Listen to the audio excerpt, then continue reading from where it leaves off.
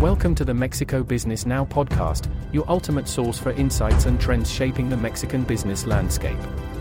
The following expert contributor article of the professional services industry is Think Outside the Box, or the Border, the EOR Case by Francisco Hernández, CEO of Core Resources. It is possible to achieve even greater success beyond one's own borders than what has been achieved at home.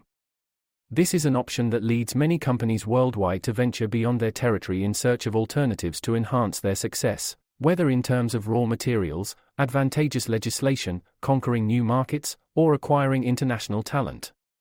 For example, a company based in the US might be motivated to expand beyond its borders to relocate its customer service operations and establish administrative centers in Central America or the Caribbean, thereby reducing costs and providing a service that is culturally compatible with its clients while remaining in the same time zone.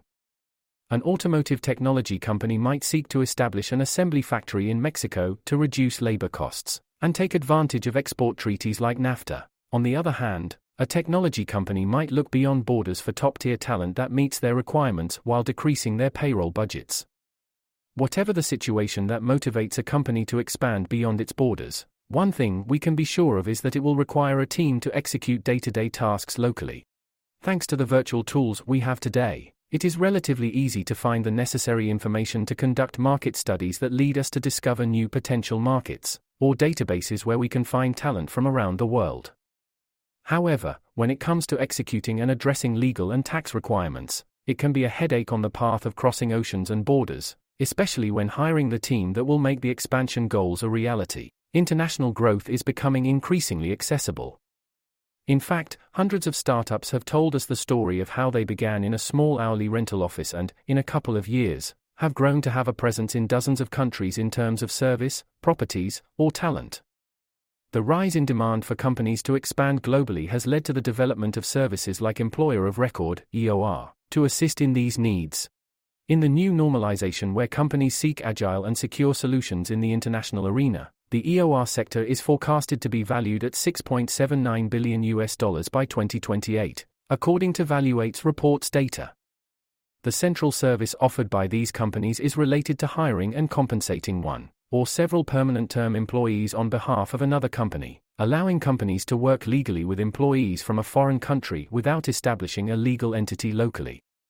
Relying on the services of an EOR provides legal and seamless hiring of anyone, anywhere in the world, in a formal manner and in compliance with all legal and tax regulations. This provides access to an international talent pool and contributes to workers' satisfaction, as they are hired formally under local laws. At the same time, the hiring company has the tools to carry out its activities as if it were local. When does it make sense to turn to an EOR? In my experience within the sector, I have found two main approaches companies adopting EOR services take: territorial and talent-focused. The first approach refers to companies aiming to enter new markets in territories without permanent legal and fiscal infrastructure. An EOR acts as a local representative so companies can carry out their commercial operations and hiring without investing in these areas, focusing on their operation and analyzing the results. The second approach relates to hiring personnel beyond borders.